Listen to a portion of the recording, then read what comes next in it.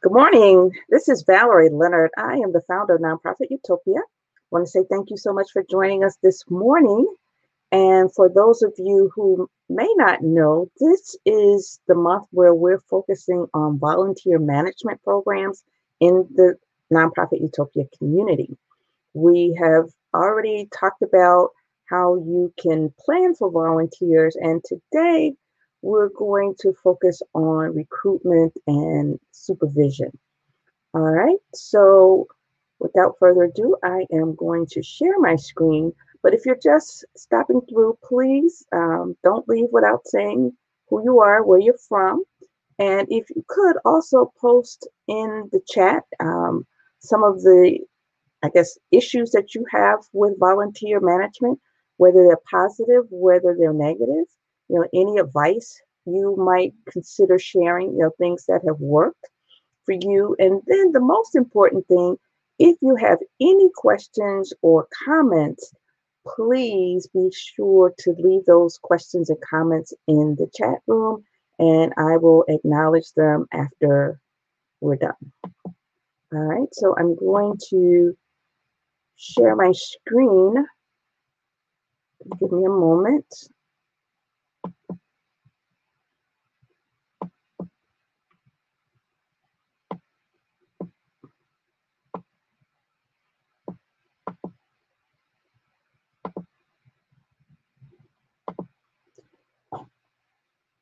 Alrighty, so again, we're focusing on this month on making the most of your volunteer management program. This is our second session, and we're focusing on recruitment and supervision of volunteers. And if you're out there in the audience, I am encouraging you again to post and share.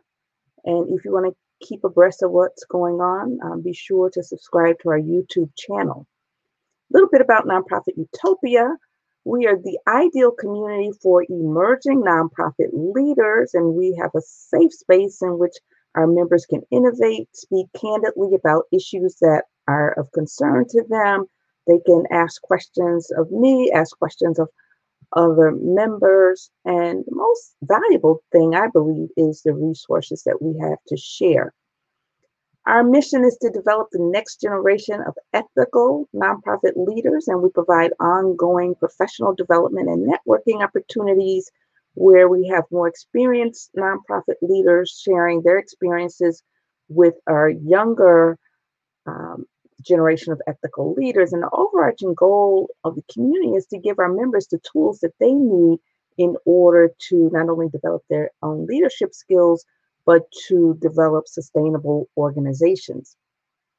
And globally, our vision is to strengthen the global nonprofit sector by providing training and development opportunities for up to 50,000 emerging nonprofit leaders throughout the world between now and 2033. If you want to learn more about us, go to nonprofitutopia.com. If you want to join us, you can do so at nonprofitutopia.mn.co. A little bit about myself. I have over 30 years in this space, the nonprofit space, and this has been as an employee with um, a large hospital system in finance. It's also been my experience has been in running a small nonprofit, and I have done consulting and just recently started Nonprofit Utopia about 3 years ago. But regardless, my job is to help clients move the needle on some of their most pressing problems. I help them answer questions like, how do I start a new organization and stay out of trouble? Where can I find good board members who will buy into the organization's mission and help raise money? And how can we put together a collaborative of other organizations that serve the community without getting lost in it, and also making sure that we provide an impact to the community? How do we strengthen the community while we strengthen ourselves? So over the years, I've helped over 900 people meet their professional goals and helped them raise over $100 million in funds. And this includes through grant writing as well as technical assistance. All right. So we talked about planning last week, right? So we talked about the fact that planning is the key to success. You needed to recruit a team of organizational stakeholders, including other volunteers, to help develop a written plan. And your plan should address an assessment of your organization's readiness for volunteers, your goals and objectives for engaging the volunteers, a budget for the resources that you need, staff preparation, training, and support.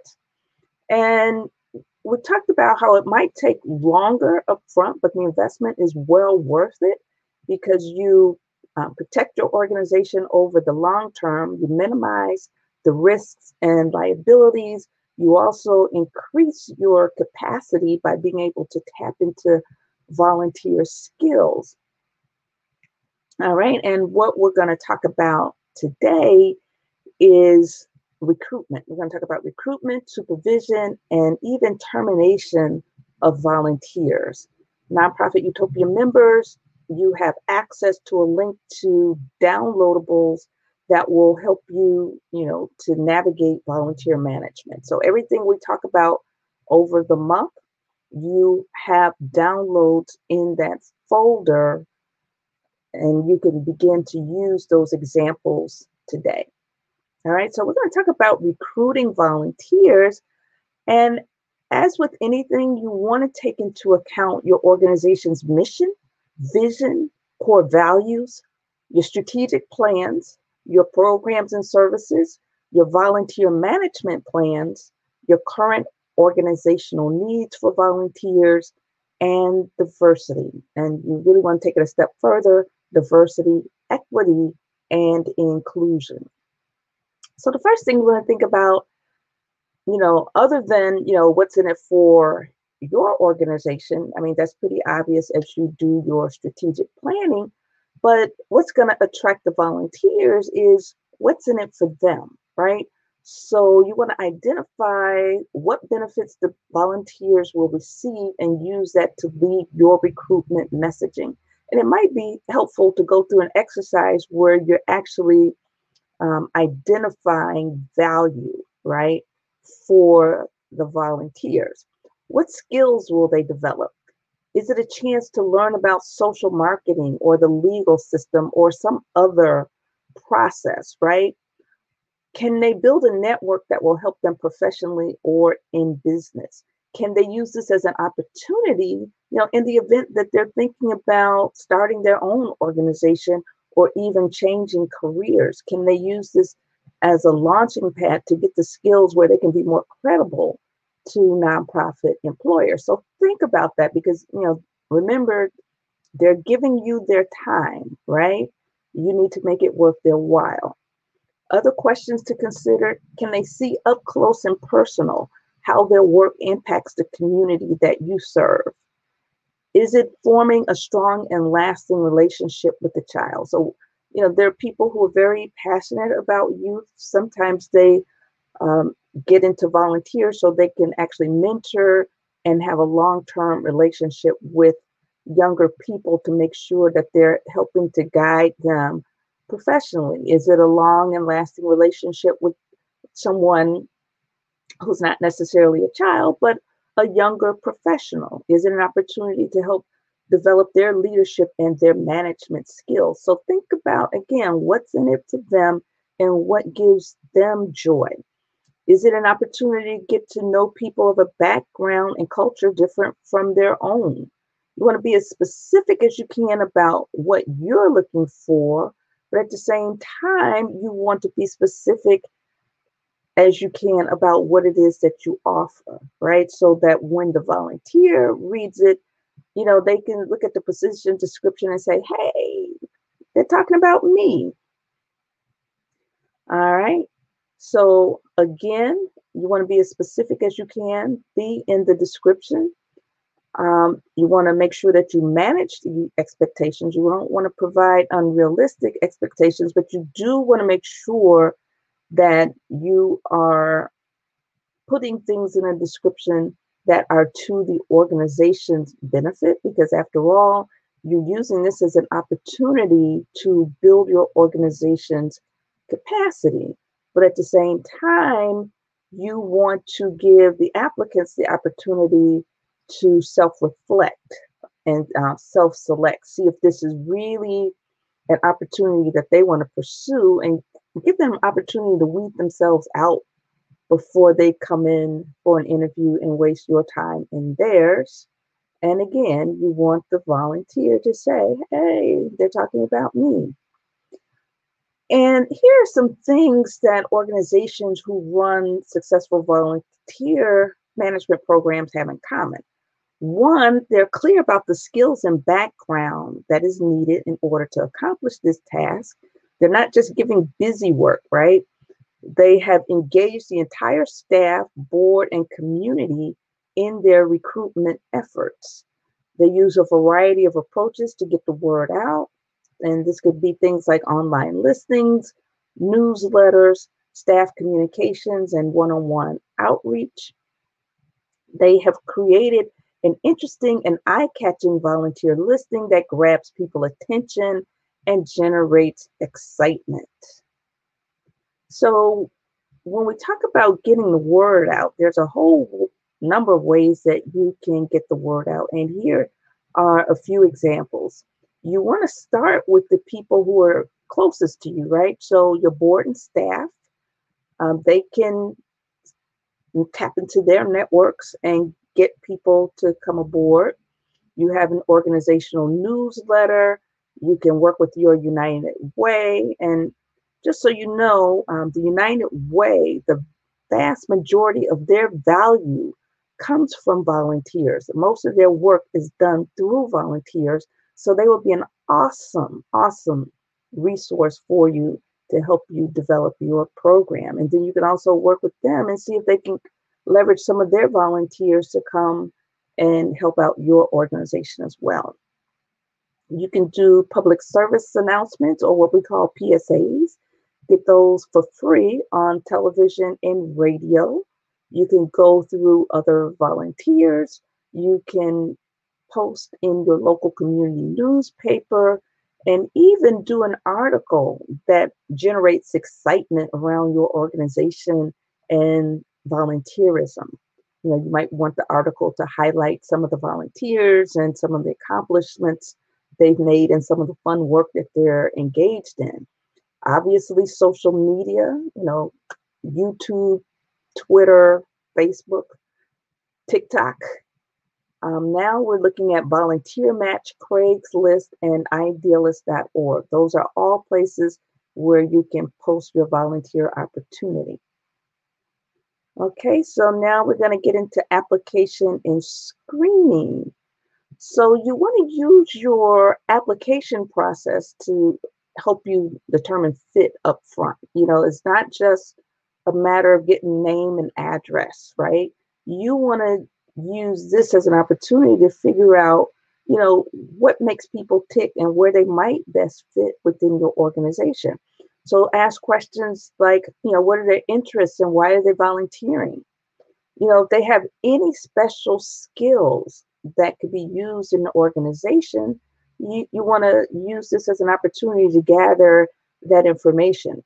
You also want to know if they're just looking to work with you on a project by project basis for the short term. It might be a student who only can work with you for a semester. Is it someone who can do a long-term commitment for you? So it's going to vary the type of assignment that you give people based on how much time they have and the skills that they have. And then you want to help you want to take all of this information, and ideally you want to enter this information in a database, not just keep it on a paper file, because then you'll begin to run reports and get a profile. You can run a report and get a snapshot of the type of person that volunteers with you, as well as the types of opportunities. So knowing these things is going to help you to get the most out of your volunteers, as well as provide an enriching experience for the volunteer. So you want to create a win-win situation.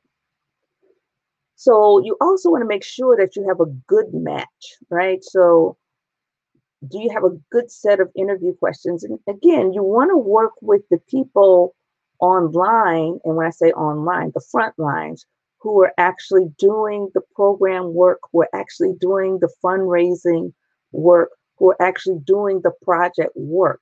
Get their insights and work with them to develop a good set of interview questions. And make sure too that you're documenting the responses to those questions. And if the selection is competitive, meaning that, you're not just signing on anybody who volunteers, you actually are screening and going through a competitive process. You might have 100 people apply, but 10 slots. So if your selection is competitive, you want to make sure that you have a set of criteria that you use to select and that the criteria are objective, right? And when I say objective, it's not subject to your own preferences. You like this person better than that person. You're looking at whether or not these people have the experiences and skills that match um, the skills that you're going to need in order to get that volunteer assignment done. So it's really important, especially if this is a competitive situation, to have the criteria that you're using and a scoring rubric and some ranking in the event that there are questions asked and you're not caught off guard. All right. So, successful screening and in depth interviews can prevent many types of supervision, liability, and management problems with volunteers, right? Again, a lot of this is all about risk management, right? And then the interviews also make it easier for you to place a volunteer in a role that they see appropriate and appealing. So you want to make sure that the interview is with the volunteer manager, but also make sure the interview is with the person who's actually going to be supervising the person's work.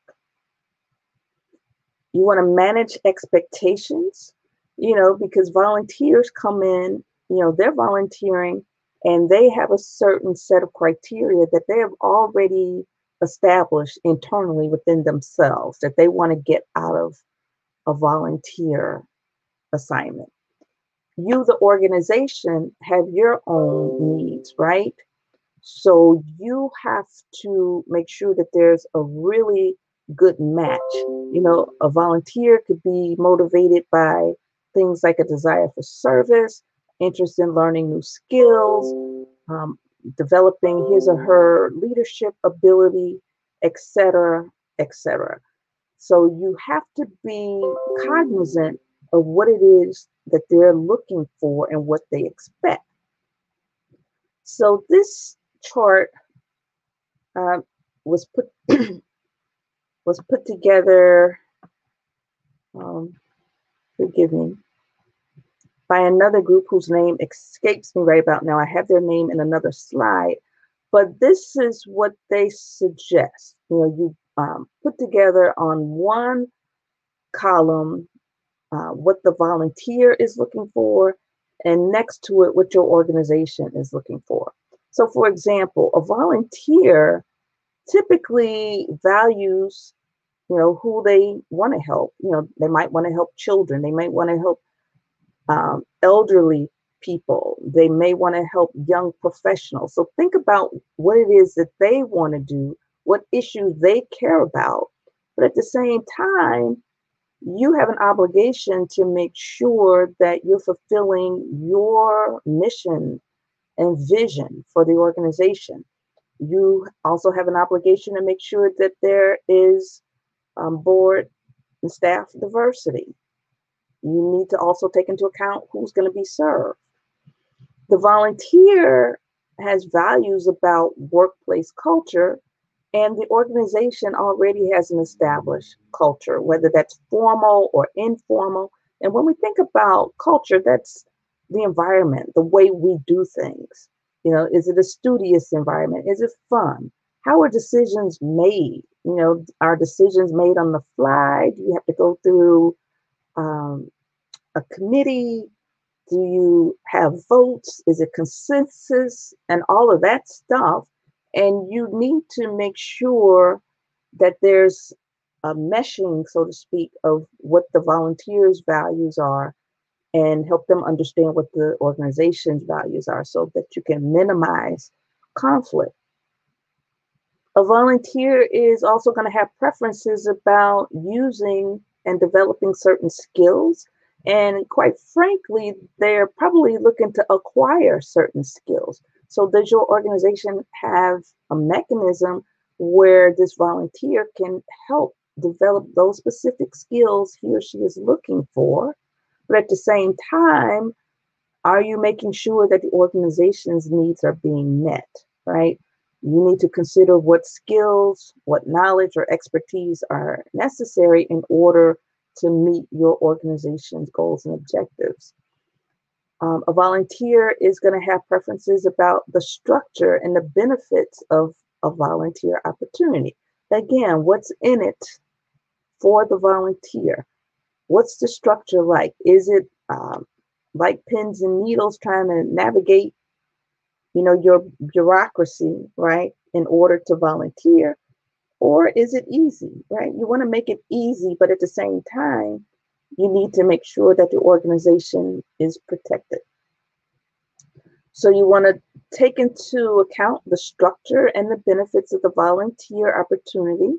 You want to look at independence, you want to look at hours, social opportunities, but at the same time, you also want to make sure that you minimize liabilities for the organization.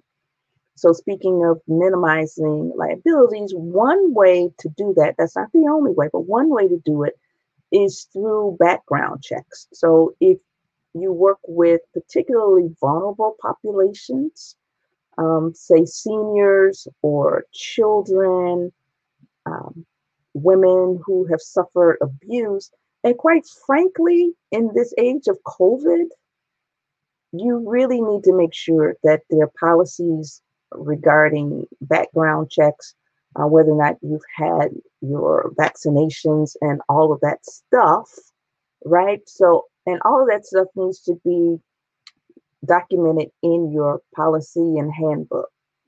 And it's a good idea to include background check permission forms and confidentiality agreements with your application materials. And in fact, not only with your application materials, this information needs to be reinforced during orientation. And if you want a comprehensive overview regarding the applicable laws that organizations really need to know about and how to properly screen your volunteers, the Privacy Rights Clearinghouse has developed a consumer guide that you can download. And then Sterling Volunteers has an overview of 8 popular background checks for volunteer organizations. Now we're going to talk about orientation and training. So the first part of the coin is orientation. And orientation happens after you select your volunteers, right? So what is it that they need to know before they start their volunteer assignment? They should have a good overview of the organization, its mission, vision, core values, and accomplishments. They should know who the key players on the board are, as well as the key players throughout the organization. And let's be clear, they're not going to have ready access to all of the people, but they really need to understand who plays what role in the success of the organization, right? And in the impact. It gives them context. You should have testimonials from other volunteers, from clients, from board and staff, so they can see different perspectives of why it's important to work with your organization and with the cause that your organization addresses. You should have highlights of the strategic plan and specific programs. You should also review the volunteer handbook and any policies and procedures. You should review the specific job description and tasks that they're going to be responsible for. They should understand expectations that the organization has for itself, as well as the organization that the volunteer has, right? So there should be a mutual exchange of expectations. And then you should have a signed commitment from the volunteer and the employee. So there's a meeting of minds as to what the volunteer is going to get, what the organization is going to get, how they're going to work together. And, there should also be in this orientation an opportunity to meet key stakeholders. So maybe a reception or something where they are meeting members of the board, meeting people from the community, meeting your clients that you've helped so they can understand how their work fits in within the context of what it is the organization is trying to do. It will be helpful to have a facility tour and a Q&A session. And training is specific to that person or that group of people who are carrying out very specific projects and tasks, right? So the training is going to be tailored to that specific set of tasks. And then there should be ongoing training and development. And in an ideal situation, there should also be an opportunity for volunteers to see a path. Once they've mastered certain skills, where can they go next so they can round out their skills, and then this will make them marketable to other places, and even for your own organization. As openings come up on your board, your junior board, your advisory councils, or even with your staff, this will help you identify potential people to bring onto the organization as vacancies arise. You want to make sure that you have a clear set of training materials like manuals, slideshows, or workshops. This will help them get off to a great start, but it also helps you maintain quality of your volunteers and the service that you can provide to your clients. And two, it also adds an extra layer of protection in terms of liability for your organization. Well-trained employees as well as well-trained volunteers minimize the risks of any legal fallout. All right, so here are a couple training resources. Betty Stallings wrote a book, Training Busy Staff to Succeed with Volunteers, the 55-minute training series, and she gives advice on how to run a volunteer training session. And then we also have another book from Betty. She provides specific advice on how to train event volunteers, so how to produce fabulous fundraising events. And she has areas that focus on the volunteers, because volunteers can make or break the success of your events. So additional resources are from AHIMA. They have a body of knowledge, developing effective trainings. And then you've got the Volunteer Hubs blog. They have 4 easy to implement volunteer training tips, or 7 elements to a successful volunteer program. And then the Corporation for National and Community Service, they have a database or a repository of volunteer trainings. And remember, the Corporation for National Community Service, these are the same people who sponsor AmeriCorps Vista volunteers. So it would behoove you to really understand what they're looking for and how they manage volunteers, and you can incorporate some of those lessons into your own volunteer management system. And that way, if you get AmeriCorps Vista volunteers, you're already, in compliance with what it is that they're looking for. Okay, so next we'll talk about supervision, dismissal, recognition, and feedback. So pretty much like paid staff, you're going to actually assess the performance of your volunteers. And that increases accountability, and it also makes for a more meaningful experience for you, the volunteer manager, or program manager, or you, the volunteer.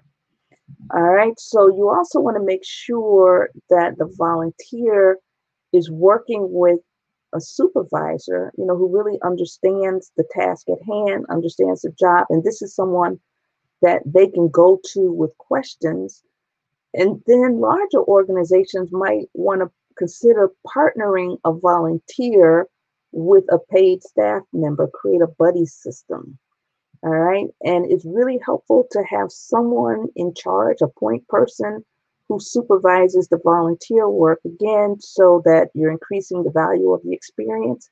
You're also increasing accountability. You're increasing the impact of the experience, increasing productivity. You are creating a valuable experience for the volunteer because they know what to expect. They know that they can go somewhere and get their questions answered.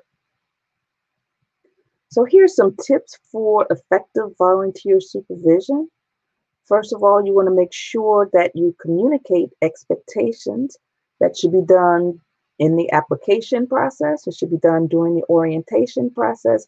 It should be done during the onboarding process and ongoingly as you supervise the, the volunteer. All right, so this can be done through position descriptions, through informal meetings, a volunteer handbook, orientation and training, ongoing evaluation and review. You also want to make sure that you provide ongoing guidance and support.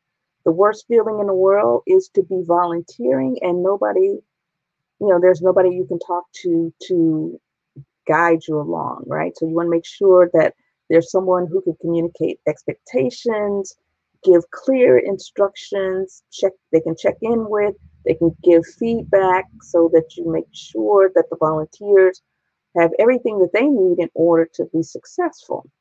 And then you want to make sure that you recognize the volunteers. Remember, you don't have money to give. These are all volunteers.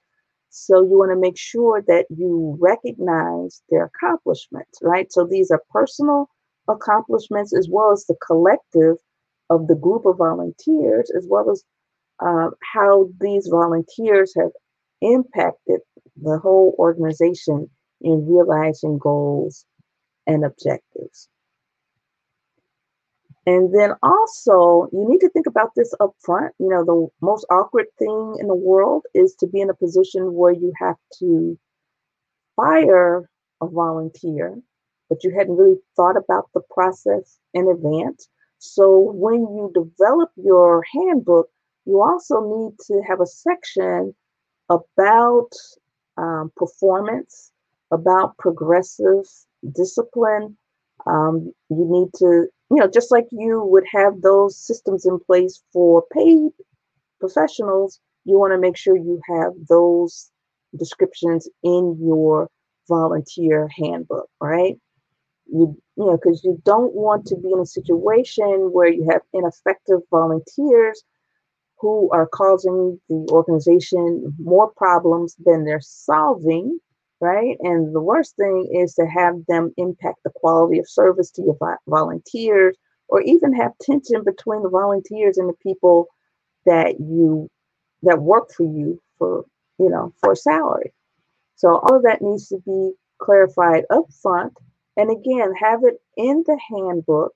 And this minimizes risk to the organization because whenever you have to dismiss anyone, be it a board member, be it a staff member, or other volunteers, you open yourself up for litigation. And having everything documented in your handbook, different processes, procedures, and consequences, right? Having all of that up front and having the volunteer sign off on it, as well as the the manager who will be working with that volunteer. All of that helps minimize risk to the organization. All right. And recognition, right? So you want to recognize the work of your volunteer. And obviously, one way to do this is to say thank you, um, and say thank you publicly where everybody can see the people who are being thanked, handing out awards, giving people mentionings in newsletters, writing articles about them, making sure those articles and press releases go out to the local press. And here's a book by Jean Bratner. She wrote a book, Leading Volunteers for Results, Building Communities Today. And she has a whole list of ways that you can recognize volunteers. And as you can see from her list, recognition is more than certificates. Recognition is more than saying thank you, even though certificates and thank you are very common ways to do it. There are other ways, right? So you want to take the time to develop a personal relationship so that you can understand what motivates each volunteer, right? And then you can use that knowledge to determine which recognition is appropriate. You want to give them tasks where they'll be successful and also tasks where they will grow. Give them some sense of progression and help them, structure this opportunity in their resume. Give the volunteers whatever training that they need to perform well and thank them genuinely and appropriately. Give them feedback so that they can improve, and also use this feedback as mostly an opportunity to praise and thank. You want to invite volunteers to participate in the decision making and even, developing the scope of work, right, for the volunteers, because the volunteers can provide a unique perspective of what works for other volunteers. You want to promote volunteers to other roles where they could take, better advantage of their skills, where they can add to their skills. And you want to get feedback from your volunteers again so that they can know, so you can know how you're doing in terms of providing the right environment for them, right? Ask them to recruit others. See, all of these are ways of showing that you value them, that you recognize them. You're not just taking advantage of them, right? And you're giving them opportunities beyond doing mass mailings. You want to make sure that the volunteers are doing work that's meaningful. And it's important for them to know the outcomes of the program. How has their volunteerism directly impacted the organization's ability to provide programs and services that have a direct impact on the community? How have your clients been positively impacted as a direct result of the work of the volunteers? All right. And again, you want to say thank you early and often.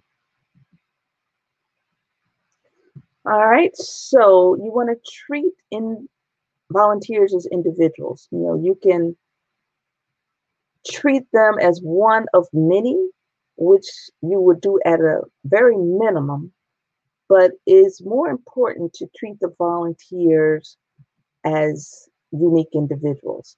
So what this chart does is give you a comparison as to what it's like when you're volunteering as one of many, so you're just a face in the crowd versus treating the volunteer as unique. So an impersonal way is gatherings or communication that thank people as a group. Treating the volunteer as unique is thanking the individual volunteer.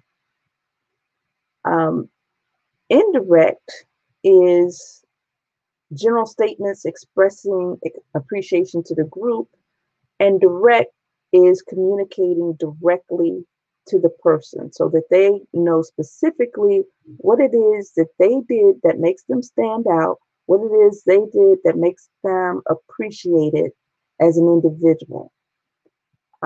When you're looking at volunteers as one of many, a non-specific way is to do it and just talk about uh, this group of people. We've all seen ceremonies where we give a certificate of appreciation. Everybody gets the same certificate, and you might just call off their names pretty much like you do for graduation. A more specific way to do that, if you're going to have your your ceremonies where you're thanking people in a group, make sure that you mention specifically what this person has done to contribute to the organization and the lives of your clients. And then when we look at the volunteer as one of many, when we look at a formula, you got standard statements that you use for the group. And again, you have people, all standing up as a group, or they're all on the stage as a group and all of that stuff. And that's good. But what's even more authentic is to make sure that you can speak from the heart, have someone speak from the heart and give sincere, specific public statements as to how each individual made a contribution to the organization and their clients and communities. You also want to think about impact and collective accomplishments. So even though the collective accomplishments in and of themselves can seem somewhat impersonal and cookie cutter, it's still important to recognize how the various volunteers fit in with the overall accomplishments of the organization. So this is from Susan Ellis, and she suggests that instead of simply giving volunteers awards for their time, you want to celebrate their collective accomplishments. And the way you would message this is, you want to make sure that the award might say, helping to feed over 100 families in the community versus 9 hours of service. Now, we do realize that in some cases, some people you're working with, there is going to be a need to share the numbers of hours that they have volunteered. But when you're talking about the public recognition, it's also a very, very powerful thing to indicate how they're helping to impact the whole community. All right. And then she also has a book, Celebrate Collective Accomplishments, Not Volunteer Time, and you can find that on Energize Inc. All right. And it's very important to get feedback from the volunteers. What do they think about their experience, right? So you're not just trying to use them for free labor, right? And their time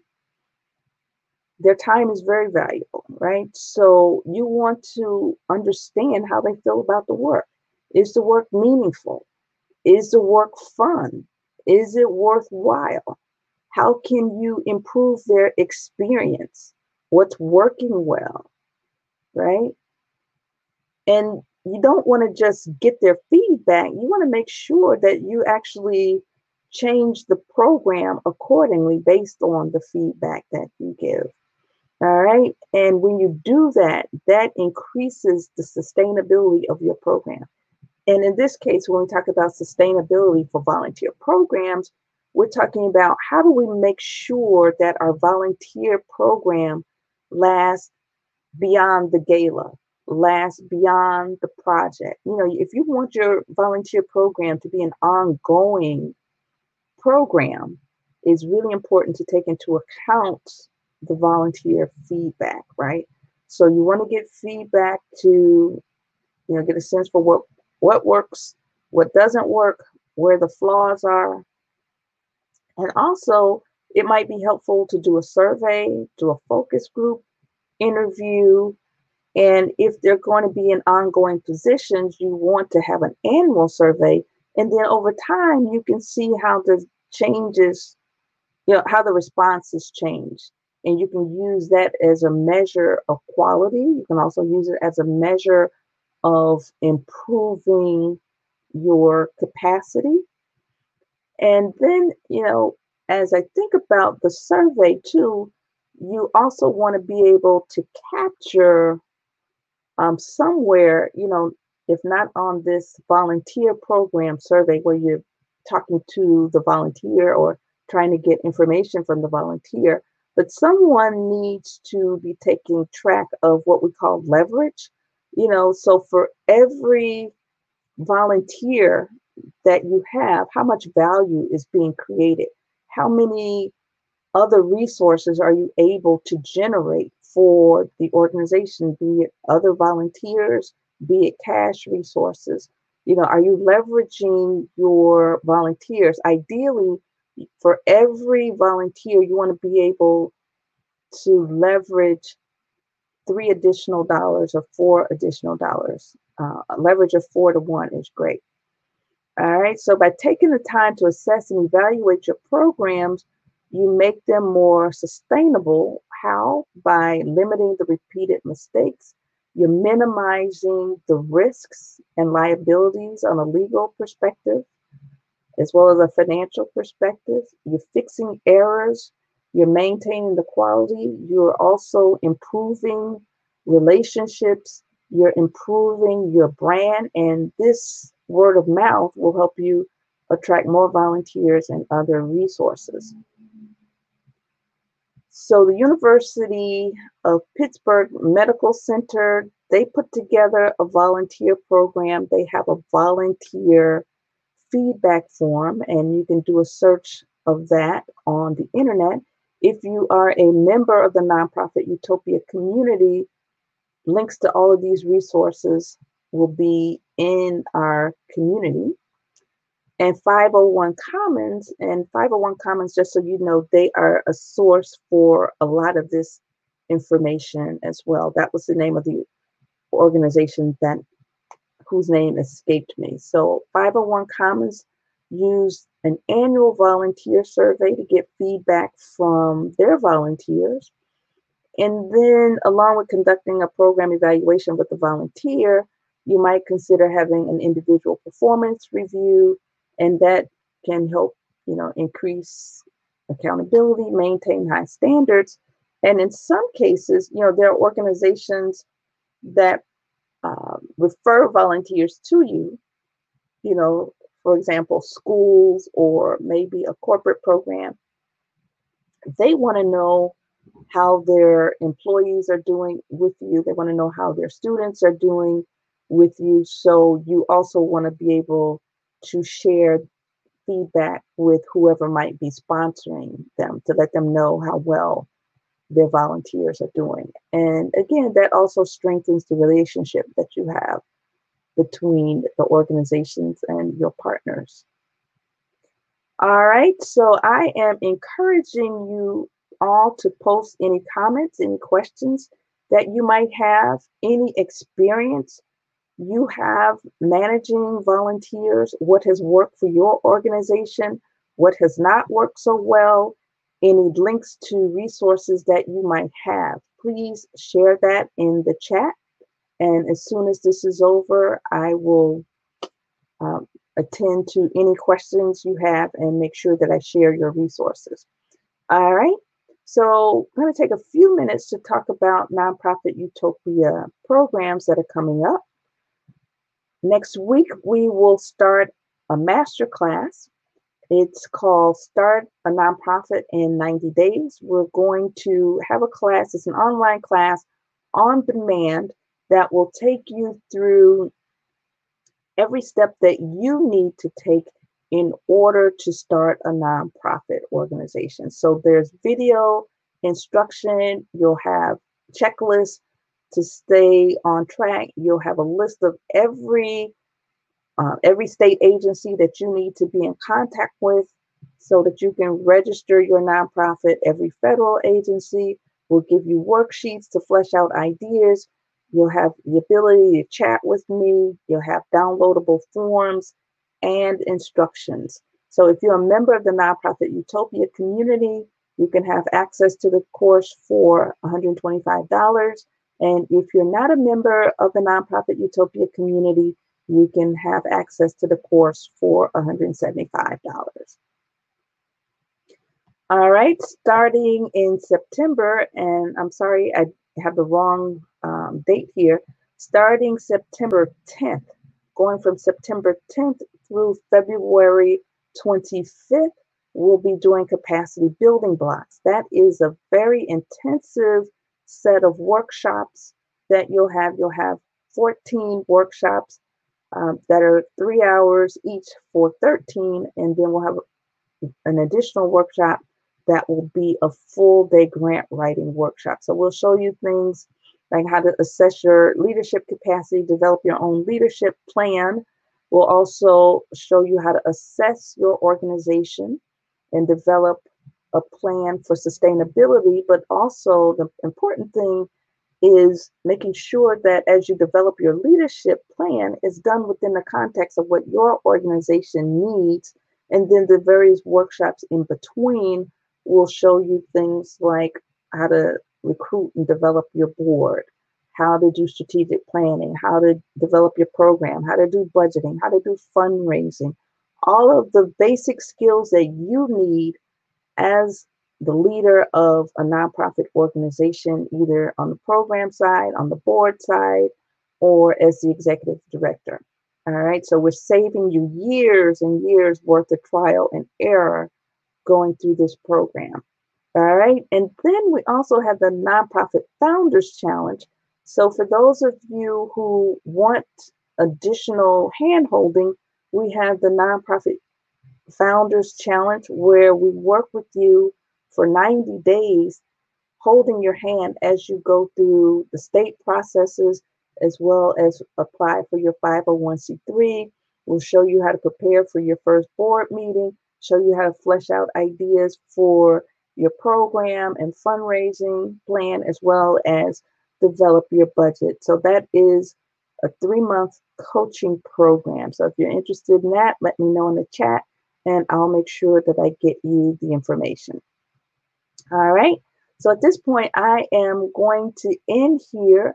I'm going to take any questions that you might have. Those of you who are listening and you're Nonprofit Utopia members, we can continue this discussion in the Nonprofit Utopia community.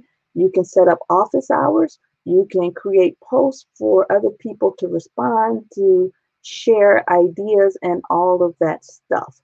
For those of you who want to stay in contact with Nonprofit Utopia, you can follow us on Twitter. You can also email me at ValerieFLeonard@nonprofitutopia.com. You can also find us on Facebook, follow our YouTube channel, and all of that stuff. We're also on LinkedIn. All right, so I am going to check and see if we have any questions, see if we have any comments. All right.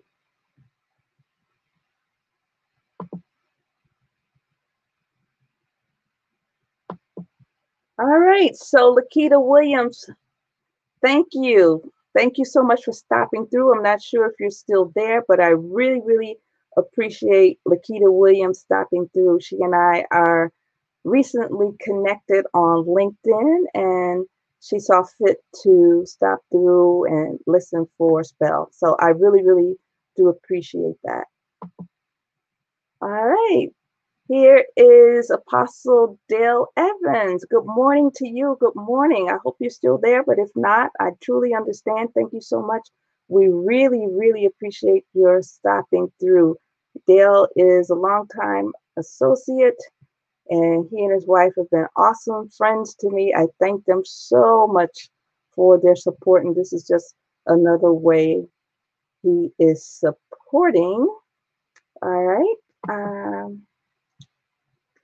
Juan Whipple, Jay Whipple, thank you. Thank you so much. We really, really appreciate you. Juan is with Black Pages Worldwide. If you are a Black-owned business or Black-owned, not Black-owned, a Black-controlled nonprofit, feel free to do a listing on Black Pages Worldwide. Okay, from Dale Evans again. Thank you for sharing today. You are quite welcome. And Lakita, I'm still here listening intentionally. Thank you. Thank you so much. It really makes me feel good to see people, especially folks I'm just meeting. She and I believe, just met within the past 24 hours. It's been less than 48 hours, and she's already listening to some of the live streams, and I really appreciate that.